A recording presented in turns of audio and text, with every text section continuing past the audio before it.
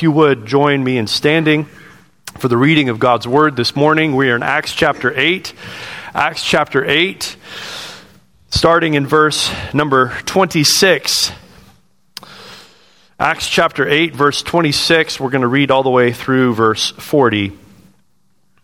Acts chapter 8, verse 26, all the way through verse 40. Now an angel of the Lord said to Philip, "Rise and go toward the south to the road that goes down from Jerusalem to Gaza. This is a desert place." And he rose and went. And there was an Ethiopian, a eunuch, a court official of Candace, queen of the Ethiopians, who was in charge of all her treasure. He had come to Jerusalem to worship and was returning, seated in his chariot, and he was reading the prophet Isaiah. And the Spirit said to Philip, "Go over and join this chariot."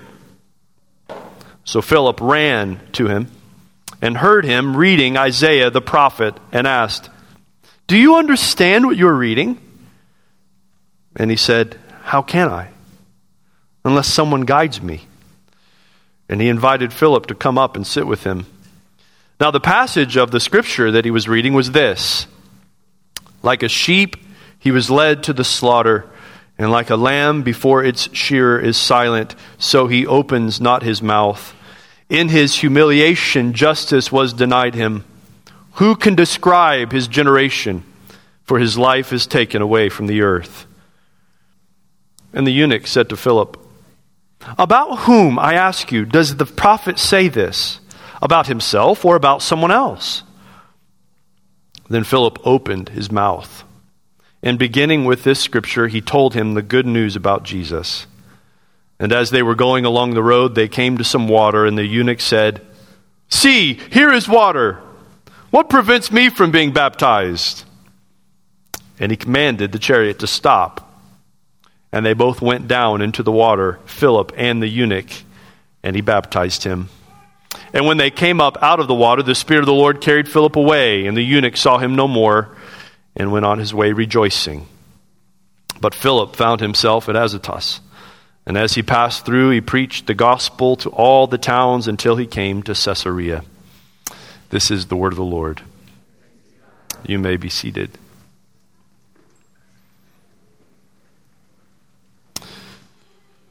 God is strategically spreading his glory to every corner of the earth by the proclamation of the good news regarding his Son. God is strategically spreading his glory to every corner of the earth by the proclamation of the good news regarding his Son. That is what we see here in this passage. Here in Acts 8, we are in the middle of the Philip, what's known as the Philip narrative, the Philip section in the book of Acts. You remember Philip was one of the men chosen by the church back in Acts chapter 6 to serve tables there in Jerusalem. However, as persecution comes upon the church in Jerusalem, we see a scattering of that early church to the regions of Judea and Samaria. While the persecution seems to be a serious threat to the spread of the gospel, it actually serves to cause its flourishing. For those who are scattered, they go about preaching the word, spreading the word about Christ, the Son of God. Chapter 8 follows then the preaching of Philip as he is scattered to other regions. First, he goes to the region of Samaria, where he experiences, you remember last week we saw a mass conversion of Samaritan people. You remember again who the Samaritans are. You remember who the Samaritans are. They are the people rejected by true Jewish people. They are illegitimate, unclean, cut off from the covenant promises that their ancestors once enjoyed. But now, As we saw last week, the gospel of the kingdom of God and of his king, the name of Jesus, comes to Samaria.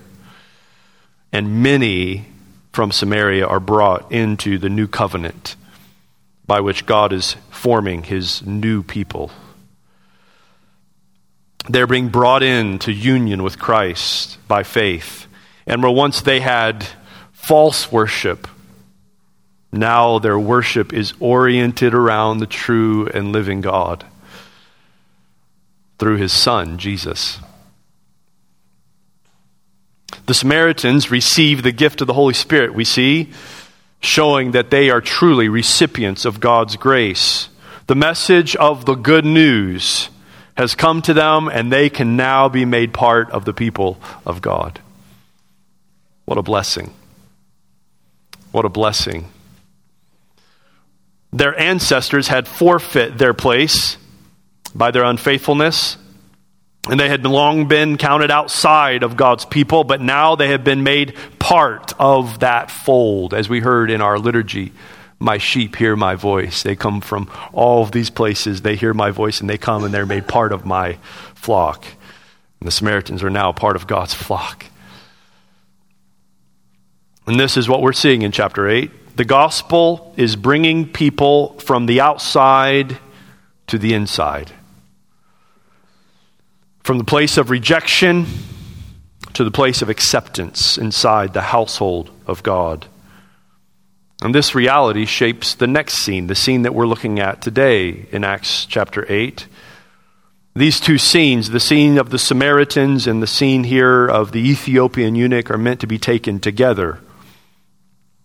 Philip is called away from the scene of mass conversion in Samaria to a desert place. A place where he will meet a eunuch from what is modern day Sudan, down in Africa, south of Egypt. A man of some importance in the court of his land, but who has left his duties to take a long journey. He would have been on this journey for months. A journey where he seeks to worship the God of Israel. God sends Philip to help this man find his way to that worship which he so desperately seeks. And here's what we learn from this scene. I've already said it. God is strategically spreading his glory into every corner of the earth by the proclamation of the good news regarding his Son. First, we see that God is strategically spreading his glory. To this point in the book of Acts, I don't know if you've seen this or not, but to this point in the book of Acts, we have seen God saving his people in very big and exciting ways. Even thousands of people at a time. Exciting. I mean, the Spirit of God is being poured out in mighty signs and wonders, and people by thousands are professing Christ as Lord and Christ. Coming to salvation. Exciting times. And I think sometimes the people of our day, when we look back at Acts, that's what we long for. Oh, that God would move mightily that way again. But here, in Acts chapter 8, we see something different. We see that God's strategy isn't always about the big crowd. And I would say to you that in our day, in fact, it is normally not about the big crowd. God is strategically moving to spread his glory. And I say it's God's strategy because that is exactly who tells Philip where to go. Look at it there in the text. Now an angel of the Lord, a messenger of the Lord, said to Philip, "Rise and go toward the south to the road that goes down from Jerusalem to Gaza. This is a desert place." Now this is a note added by the narrator. This is a desert place that the angel of the Lord tells Philip to go to. Throughout this passage, we see that God is strategically directing Philip in his every move. God takes Philip and moves him where he wants him to go. As I said in the opening chapter of the book of Acts many weeks ago, this book could rightly be called the Acts of the Spirit of God, rather than the Acts of the Apostles. I mean, where would they be without the Spirit? They were told to wait for the promise of the Father to come upon them. Then they would be witnesses in Jerusalem, Judea, and Samaria, and the uttermost parts of the earth. This is really about God's Spirit and His work to make much of the Son in every corner of the earth. That's what Acts is about. The Spirit of God moves to accomplish His purposes, to bring God's glory in His Son to the entire earth. It is His strategy, not ours. It is His work, not mine. It is His plan and purpose. Our greatest need then,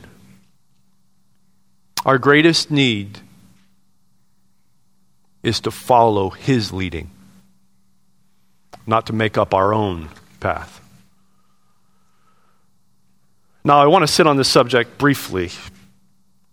The thrust of this text is not prescribing for us a way to hear God's leading, but texts like this are often used, or I should say abused, as a justification for going where I want to go or doing what I want to do.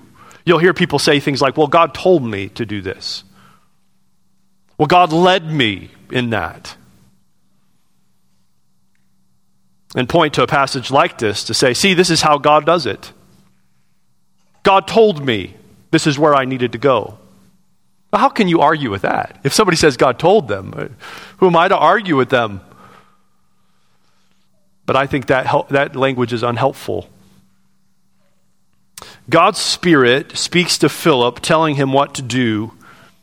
But should we expect this type of clear, direct leading from God's Spirit today? Does God speak like this today? I want to give you some thoughts briefly on the voice of God, guidance in our lives in the voice of God. First, I want you to know God is always moving. God is always moving in every place, in every way, behind the scenes. There is not a situation, there is not a circumstance where God is not at work. God never rests. He never rests from His purpose and plan to bring His glory to the entire earth. I want you to hear that, and I want you to get that. That is what God is doing everywhere, all the time, in every place. He never rests from His purpose to bring His glory to the entire earth. His glory in the face of His Son, Jesus. So you can rest assured. You can rest assured that God is at work today, right now, in your life. This leads us to some implications. You can rest assured, as you sit there today, you can rest assured that you are at this very moment where God wants you to be. By His sovereign providence, God has led you to where you are today. The question then shouldn't be, where is God taking me? But where has God brought me? Why does the future always seem more important than the present? Why does the future always seem to be more urgent, or figuring out the future to be more urgent than living in the present moment where God has brought you?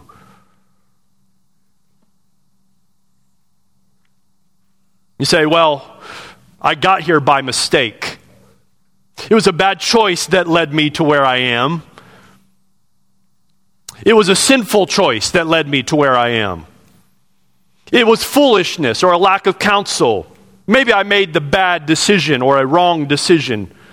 Or maybe it's the sin or foolishness of someone else that has brought me to where I am.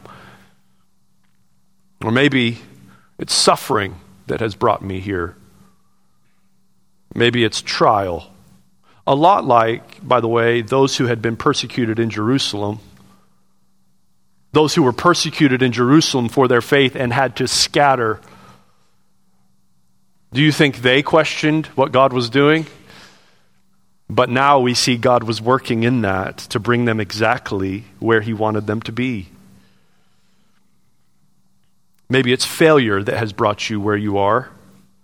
Whatever it is that has brought you to the place you are today, the situation, the circumstance, the life that you have right now, rest assured that you are right where God wants you to be. He is sovereignly working, providentially working in every detail of your life to accomplish his purpose, which is what? To bring his glory to the entire earth. And he's using you to do that.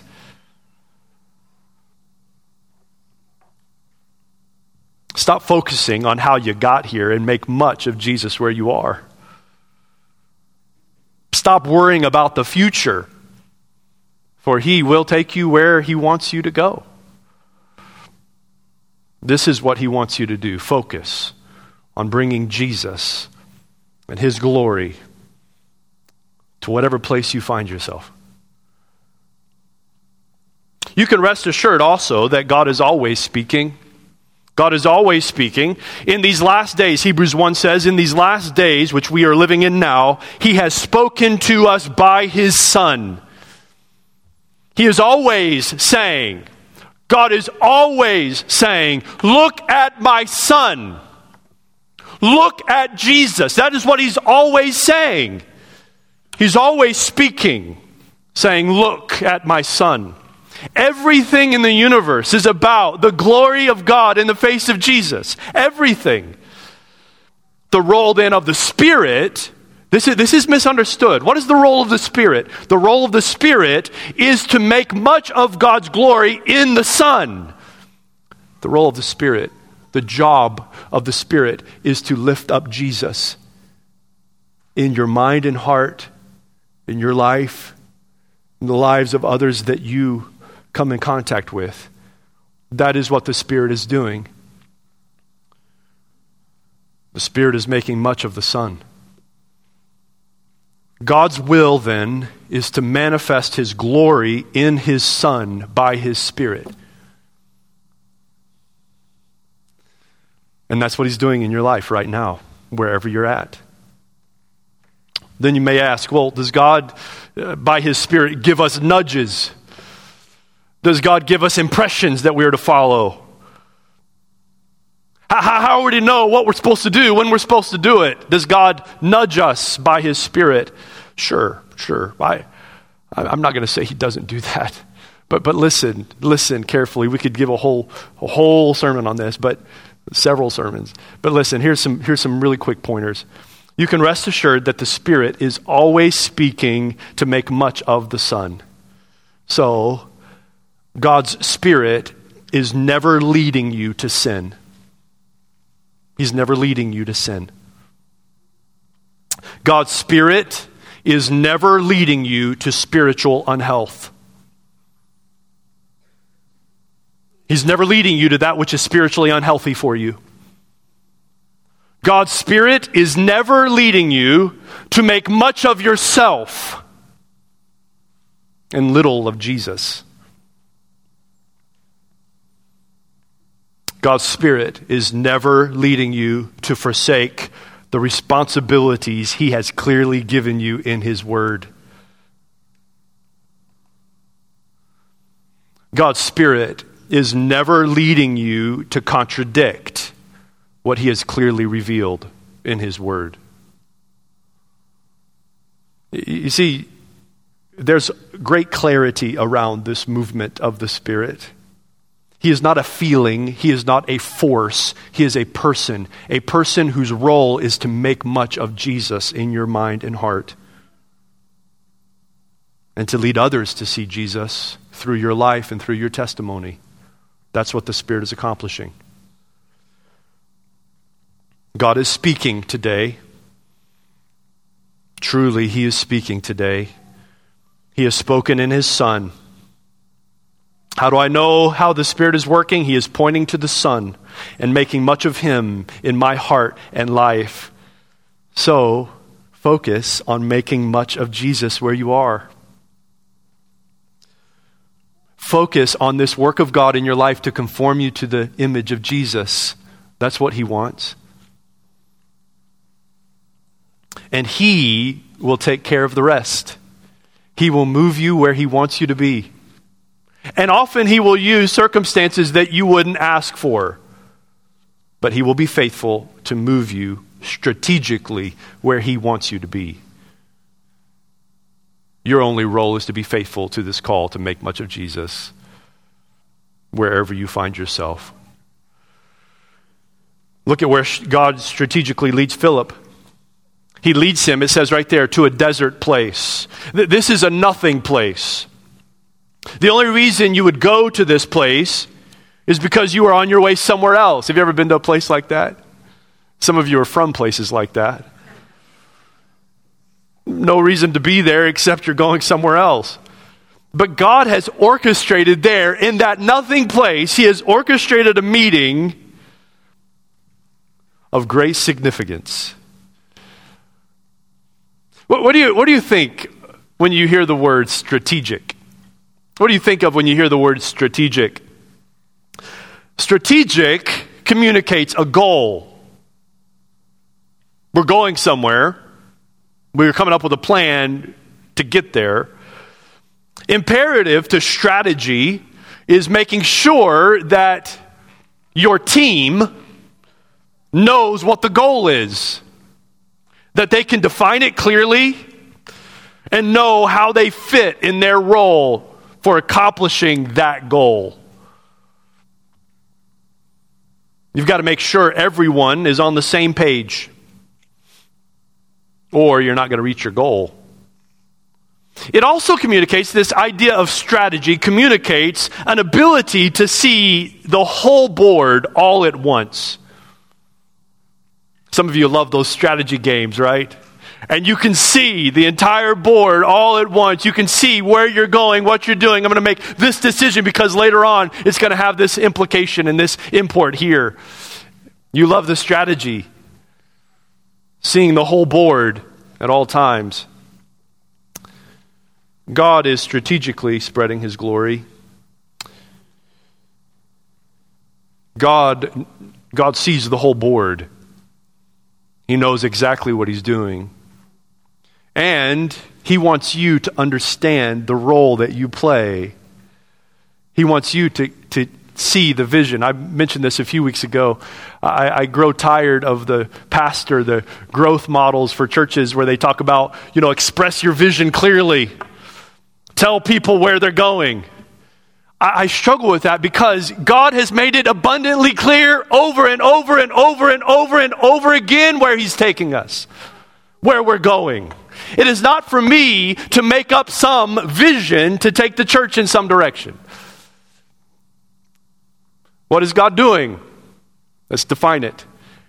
God is making much of his son Jesus. That's where we're going. That's what we're doing. And that's going to require us to, as we're going to see here in a moment, open our mouths and proclaim him.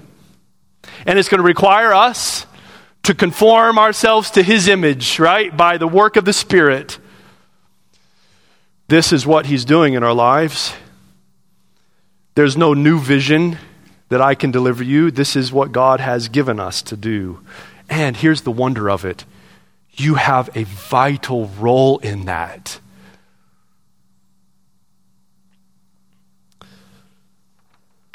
What makes this a strategic place?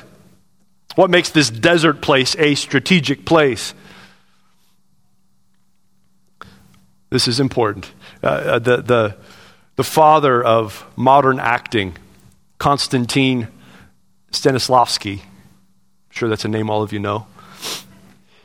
He said this, he said, there are no small parts, only small actors. No small parts, only small actors. And I'm going to steal that idea for a moment and change it a bit. You see, in God's strategy to bring his glory to every corner of the earth, there are no insignificant places. There are no small places. The significance of a mission, the significance of a mission field is not determined by the significance of the place, but by the significance of the message that is proclaimed there. The significance of a ministry is not about the size of it or the significance of the place where it is conducted. The significance of a ministry is about the message that is proclaimed there, the God who is proclaimed there. There are no small places, only small gospels that fail to make much of him.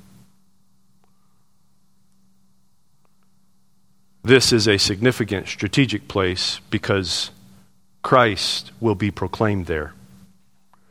I thought of that this past week as I thought about young moms and young dads with their children at home.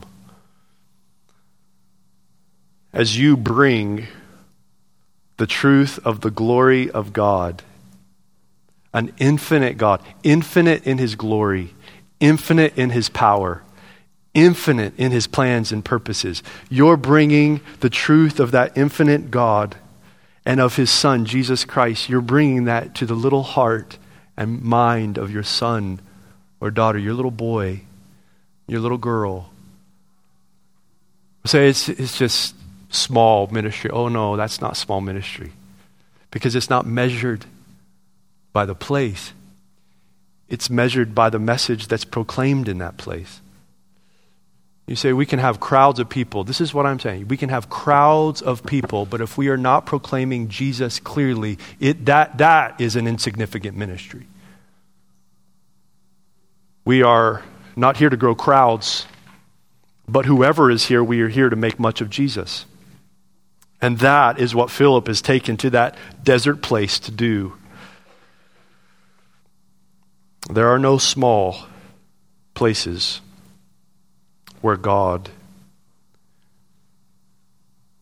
is proclaimed. God is strategically spreading his glory into every corner of the earth. Every corner of the earth. There in that desert place, Philip finds a man far from his home. Look at the description given there in the text about the man. He is an Ethiopian. He's a eunuch. He is the treasure keeper in the court of Candace, the queen of Ethiopia, Sudan, modern-day Sudan. Why is he there in that place? Well, he's on his way home from visiting Jerusalem, where he had gone to worship. And he is there in that place reading, of all things, reading Isaiah, the prophet. What took this man all the way to Jerusalem? Well, we see that he has left his duties, significant duties, to take a months-long journey. Worshiping the God of Israel is important for him. He has been drawn to the God of Israel somehow, some way. Some think he is possibly a proselyte, or maybe that he's of Jewish descent, born and raised in a foreign country. We know, whatever the case is, we know that from this description, God is already at work in this man's life. God is drawing him. God is moving to bring him to himself. Drawing him to himself. I heard this definition of evangelism this past week, and I thought it was good. Evangelism is joining in on a conversation that God has already started in someone's life. Evangelism is joining in on a conversation that God has already started in someone's life. I think that's a good idea. I think it's a good definition for us to hold on to. God is the one working. He is bringing us to strategic places, no matter how small, to bring the proclamation of the good news of his Son. We also see that this man, being drawn to the worship of the God of Israel, this man is a eunuch. Now, this is how he will be described throughout the rest of the passage, as the eunuch. What's going on there? Well, it's important for us to understand a cross-reference in Deuteronomy 23. Deuteronomy 23 tells us that no eunuch, this is the law, it says, no eunuch can have a place in the assembly of the Lord. No eunuch is allowed in the assembly. This means that even as a proselyte or a Jew born in a foreign country, this man would have been kept out of the assembly of God's people. So get this. This man takes a months-long journey because he's drawn to the worship of the God of Israel. He makes this long journey to go and worship in Israel, and he would have been kept out of the assembly. He would have had to worship from some distance. But there's another reference to eunuchs in the Old Testament that's important for us to know. And this reference is powerful if we'll understand what's going on. Deuteronomy says no eunuch will be found in the assembly of the Lord. But here in Isaiah 56, I want you to listen to Isaiah 56. Isaiah 56, 3 through 8. Let not the foreigner who has joined himself to the Lord say, the Lord will surely separate me from his people. And let not the eunuch say, behold, I am a dry tree, for thus says the Lord. To the eunuchs who keep my Sabbath, who choose the things that please me, and hold fast my covenant. To the eunuchs, he says, I will give in my house and within my walls a monument and a name better than sons and daughters. I will give them an everlasting name that shall not be cut off. The foreigners who join themselves to the Lord, to minister to him, to love the name of the Lord, and to be his servants. Everyone who keeps the Sabbath and does not profane it and holds fast my covenant, he says, these I will bring to my holy mountain and make them joyful in my house of prayer.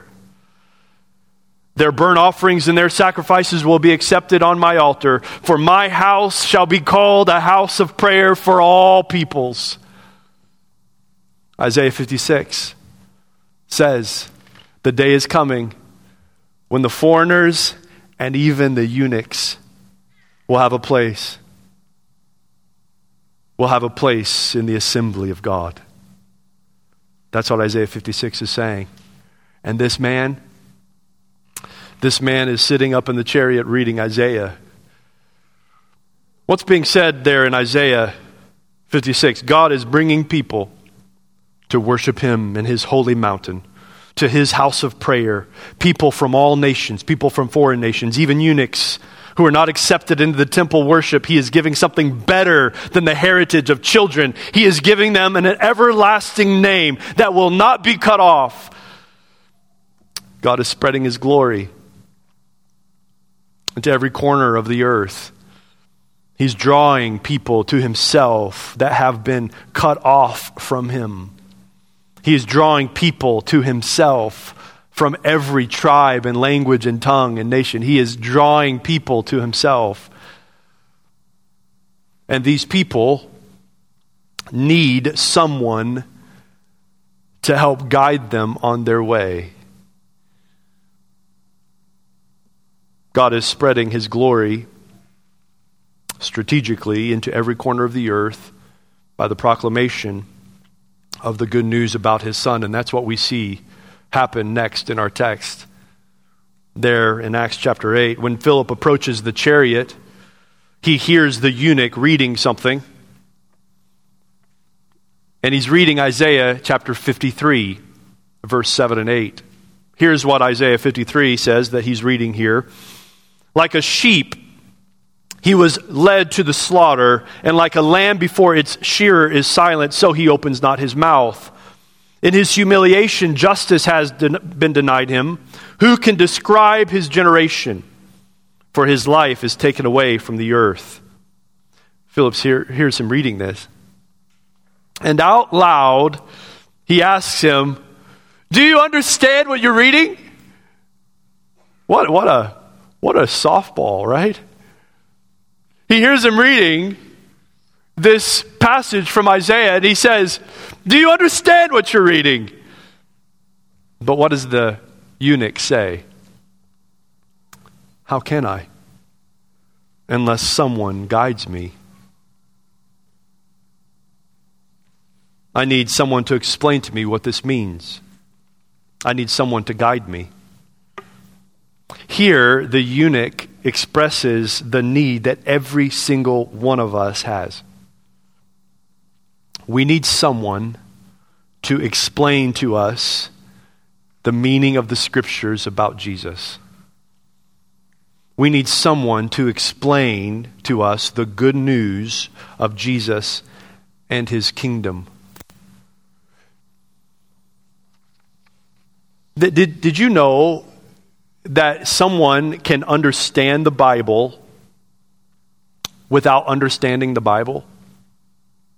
That's what's happening here with the eunuch. He understands what the scripture is saying because it's words and phrases. He can read, but he doesn't understand the meaning of it. He doesn't understand what's actually being said. In this particular case, the lack of understanding, it's not about sinful, stubborn heart. This man wants to understand. He wants to know what it means. He's already demonstrated the desire to find and worship the true God, and yet he still needs someone to help him, to guide him, to interpret for him, to explain it to him. He needs an interpreter to give him a right interpretation. This implies that there is a right way to read Isaiah 53. Did you know that? There's a right way to read Isaiah 53.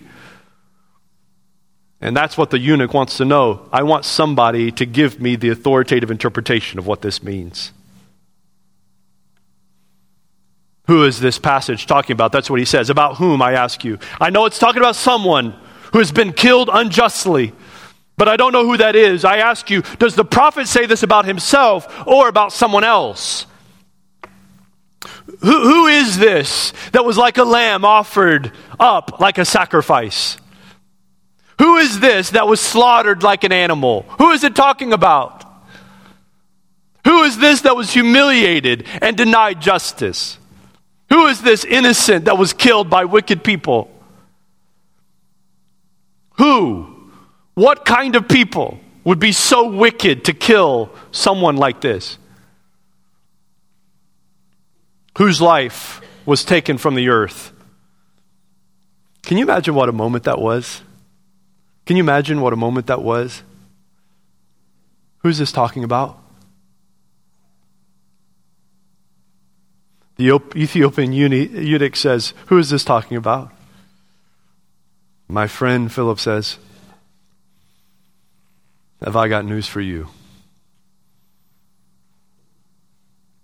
Then Philip opened his mouth. He opened his mouth, and beginning with this scripture, he told him the good news about Jesus. I've got an answer to your question. I want to tell you who it is, and I want to give you the news that you need to hear. He begins at this passage because that's where the man's question lies, but this is only the beginning of his explanation. He tells the man the identity of the one who has died. His name is Jesus. He also tells him who kills Jesus. The people, the very people that you've wanted to connect your worship to up in Jerusalem, they're the ones that killed Jesus. That's the wicked generation. Wicked men are responsible for the death of this righteous one. But he goes on to tell him, very possibly in the same context that Isaiah 53 is, listen to this. He goes on to tell him, but he, Jesus, was pierced for our transgressions. So he gives him the meaning of the death. He gives him the meaning of the death. Jesus died at the hands of wicked men, but it had meaning to it. He died for our transgressions. He was crushed for our iniquities. Upon him was the chastisement that brought us peace. And with his wounds we are healed. All we like sheep have gone astray. We have turned everyone to his own way. And the Lord, Yahweh, has laid on him the iniquity of us all. And then the most staggering reality, he tells the Ethiopian eunuch, yet it was the will of the Lord to crush him. It was Yahweh's plan. This is Yahweh's plan. He has put him to grief. When his soul makes an offering for guilt, he shall see his offspring. He shall prolong his days. The will of the Lord shall prosper in his hand. Out of the anguish of his soul, he shall see and be satisfied. By his knowledge shall the righteous one, my servant, make many to be accounted righteous, and he shall bear their iniquities. Therefore I will divide him a portion with the many, and he shall divide the spoil with the strong, because he poured out his soul to death and was numbered with the transgressors. Yet he bore the sin of many and makes intercession for the transgressors. It was all according to God's plan, Philip tells the Ethiopian eunuch. God has made an atonement for man's sin through the death of Jesus. But he's not through yet. Maybe he goes on to share some notes from Peter's sermon. You remember Peter's sermon from Acts chapter 2?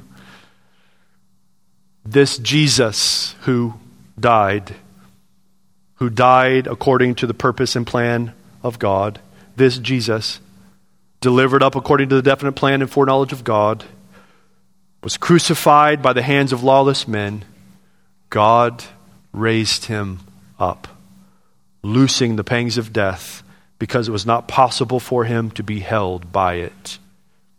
Know for certain that God has made him both Lord and Christ, this Jesus who was crucified.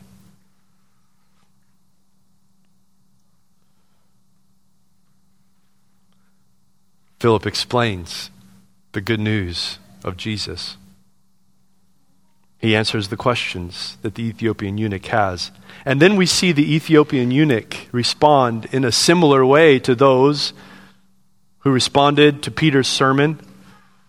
You remember how they responded after Peter was done when he said, God has made him both Lord and Christ, this Jesus who was crucified. He is raised up and declared to be both Lord and Christ. Do you remember what the response was from the people there? What shall we do? What shall we do? We're in trouble. What should we do? Repent and be baptized for the forgiveness of sin. We know that's communicated somehow because the eunuch asked the question in response. He simply says, behold, there is water. Behold, there's water. Why not me? Can I be baptized in his name?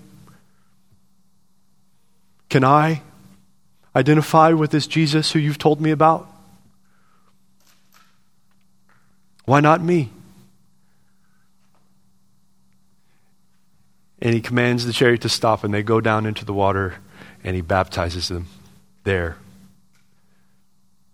in public identification with Jesus. And that is where the Ethiopian church starts. Right there. As this man goes back on his way home. But do you see the disposition of this man as he goes back home? He goes on rejoicing. Rejoicing. Because he has met the Savior. And Philip has taken on to continue preaching the good news. He's taken up the coast, the Mediterranean coast there, all the way up to Caesarea, preaching the good news, all the way to Caesarea. And by this we see a signal. The gospel is going to the highway for the nations there along the coast of Israel, the gospel is spreading to the uttermost parts of the earth. Let me ask you this morning, where has he brought you today? Where are you at today in your life? Where are you at this very moment? Is your focus more on where you're going, or how to get out of where you're at, or how to change your situation? Or are you embracing the strategy of your sovereign Lord who has brought you exactly where you are supposed to be today? Where has he brought you? To make much of his Son. Who is he drawing to himself in your life? Did you know that God is always at work drawing men to himself? God is always at work by his Spirit drawing men to himself to spread his glory, to make much of his Son. He's always doing that work. Who are you connected with where that work is going on? You say, I don't know. I don't know who he's doing that work with. Well, who's asking questions? Who's asking questions? Who's experiencing difficulty in their life? Who's experiencing some level of suffering? This is often how God is drawing men to himself, causing them to turn from themselves and look for him. Who are the people in your life? I do think sometimes when we think of evangelism, we think that evangelism requires us to go stick our foot in the door that's being slammed. Right? To go stick our foot in the door. No, you will listen to me. It's okay sometimes to kick the dust off your feet and to move on. Because he's not drawing everybody. Some people are shutting the door. They want nothing to do with it. Move on. It's okay to move on. Because he is drawing some to himself. And he has placed you strategically in a place to make much of Jesus wherever you are. Maybe it is, as I referenced earlier, maybe it is your young boy or daughter. Maybe it's your home. You say, well, I want more significant ministry. I want more impactful ministry. No, so you don't understand importance. You don't understand significance. There are no small places. There are no insignificant ministries. Only insufficient gospels. Bring the truth of who Jesus is into the situation where you find yourself. And there are people, I can guarantee you, there are people that God is ministering to and drawing to himself. And maybe it's your 2-year-old that you sit down with and read board books with about the bigness of God and the greatness of Jesus. Do you know how significant that ministry is? Maybe it's simple ministry here as you speak to people here about Jesus before you leave. Where has he brought you? Who is he drawing to himself? Do you come to church looking for the people? Did you know we have people come every week, just about every week, from I don't know where? People invite them, people ask them, they just show up. Sometimes I feel like I'm the only one that will go and you guys can do that too. I don't have to be, or our deacons and elders don't have to be the only people doing that. You can actually go and ask them as well. What brought you here? Who are you? We have visitors today that haven't been here before. Have you introduced yourself to them? Maybe God is drawing them. Do you see your role? Do you see your role in this mission of God to bring his glory to every corner of the earth? Do you see your role in that? Do you see your role in explaining the meaning of the gospel? And there is a difference between the facts of the gospel and the meaning of the gospel. We can ask people, do you understand that Jesus died and he rose again? Yes, I understand that. But what does that mean? What does that mean? Do you see your role in explaining the meaning of the gospel to those that God has brought into your life? He has chosen strategically to make us part of his mission, to spread his glory to every corner of the earth by the proclamation of the good news regarding his Son. And he's brought you in to that purpose and that plan. What an amazing thought. What an amazing reality. Let's pray. Father, we thank you for this truth that you have included us in this mission to spread your glory to every corner of the earth.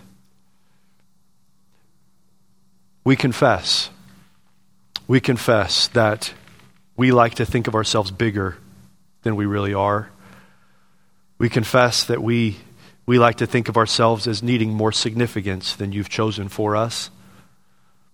We confess that we have an enlarged and warped view of what it means to do important work. I pray that you would humble us today, that you would cause us to see the significance of the place that you have brought us. Lord, maybe it's a marriage where people need to see this. Maybe it's parenting where people need to see this. Maybe it's a desire for ministry in some formal sense. I pray that you would bring this truth into every one of those situations, that we would embrace this place you've brought us to, that we would embrace the significant ministry that we have to explain and to proclaim the good news about Jesus to those in our lives. And give us wisdom, Lord. Give us insight to see. Help us to see those in our life that are asking questions or that are experiencing difficulty, that these windows of opportunity, these doors that are being opened for us, that we would be ready to step through them, that we would be ready to obey the Spirit's leading. Give us wisdom. And give us such a view of you and your mission to make much of your Son, that we would readily look for opportunities to make him known. And I pray that you would accomplish this work in this church, in our community. Lord, we believe that you are calling men and women and children from Spokane Valley, from this place that you've brought us. We know that you're doing that work. I pray that you would give us faith to believe that, and the faith to step through those opportunities and into those opportunities that you give us. We pray all of this for your glory, for the glory of your Son. Pray that you would do this work. Amen.